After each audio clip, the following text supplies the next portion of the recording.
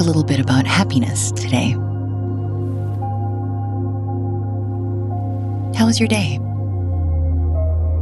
Was it good?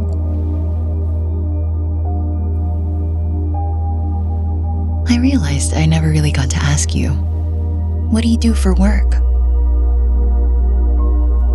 Is this something that you've always wanted to do?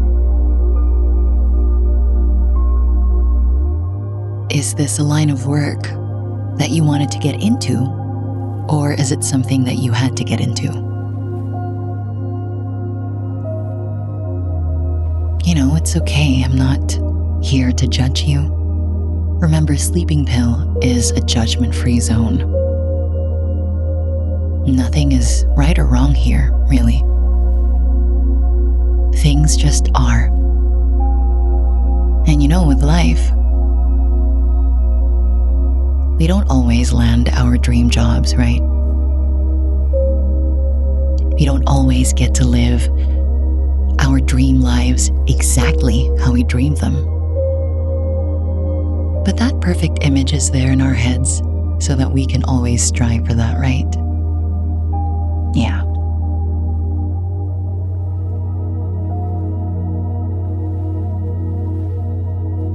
I just thought to ask because I wanted to talk a little bit about happiness today and the things that make us happy.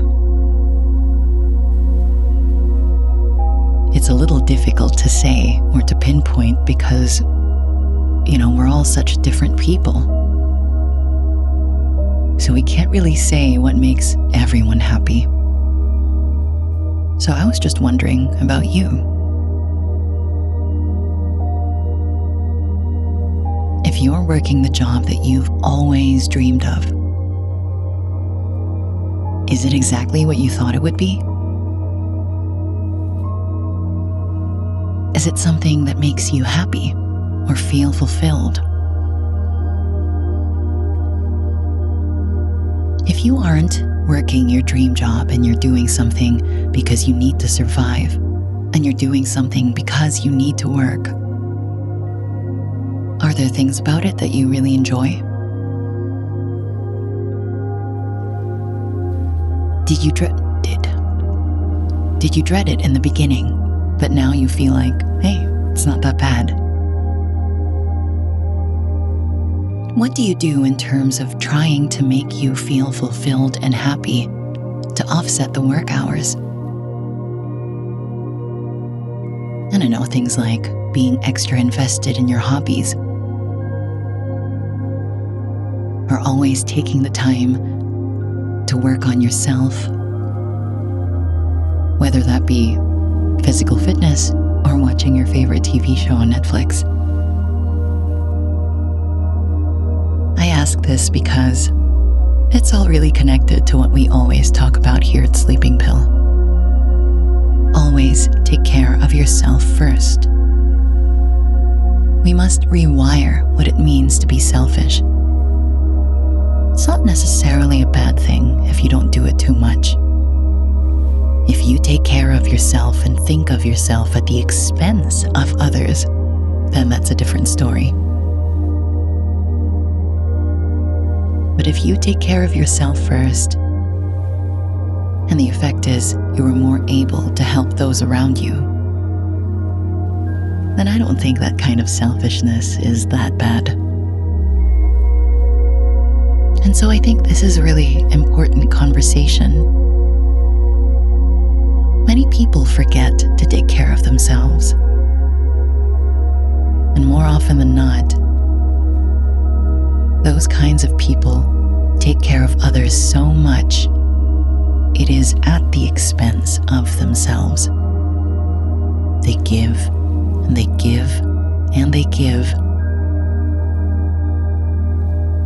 even if they know that they don't really have much left to give.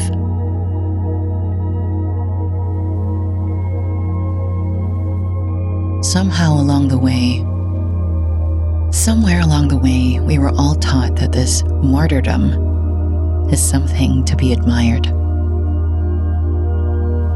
And although it is admirable to always have a heart for others, It is not so.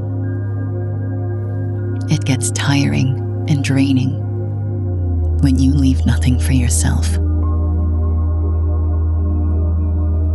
This is why here at Sleeping Pill, we always talk about giving from the overflow.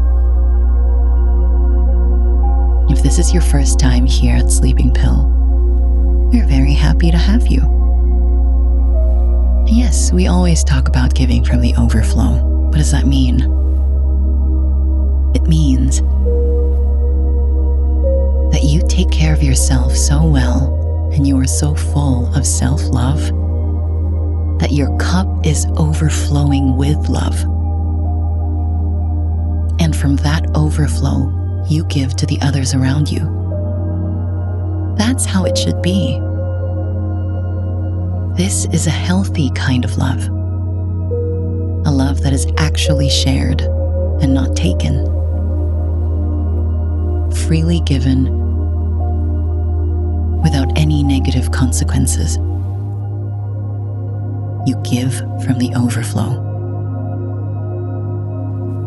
And I think this really can only happen if you pay attention to what makes you happy.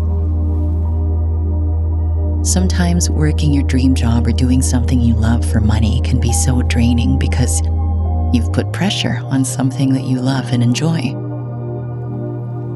And then also, on the other hand, doing something you don't love can be just as draining too. Either way, it needs to be offset by you paying attention to yourself, being self-aware. How do you feel? Where is your head at? All these little things that we tend to forget to do. These are all silently so important. So take a deep breath. Think about what happiness is to you. What makes you happy? Things that make you smile. People that fatten the heart.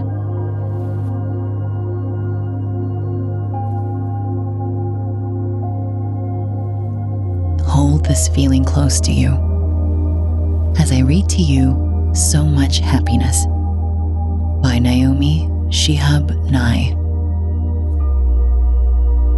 It is difficult to know what to do with so much happiness. With sadness, there is something to rub against. A wound to tend with lotion and cloth. When the world falls in around you, you have pieces to pick up. Something to hold in your hands, like ticket stubs or change.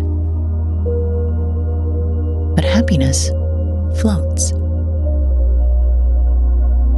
It doesn't need you to hold it down. It doesn't need anything. Happiness lands on the roof of the next house, singing, and disappears when it wants to. You are happy either way. Even the fact that you once lived in a peaceful treehouse and now live over a quarry of noise and dust cannot make you unhappy. Everything has a life of its own. It too could wake up filled with possibilities of coffee cake and ripe peaches, and love even the floor which needs to be swept, the soiled linens and scratched records. Since there is no place large enough to contain so much happiness, you shrug, you raise your hands, and it flows out of you into everything you touch. You are not responsible. You take no credit, as the night sky takes no credit for the moon. But it continues to hold it and share it, and in that way, be known. Good night.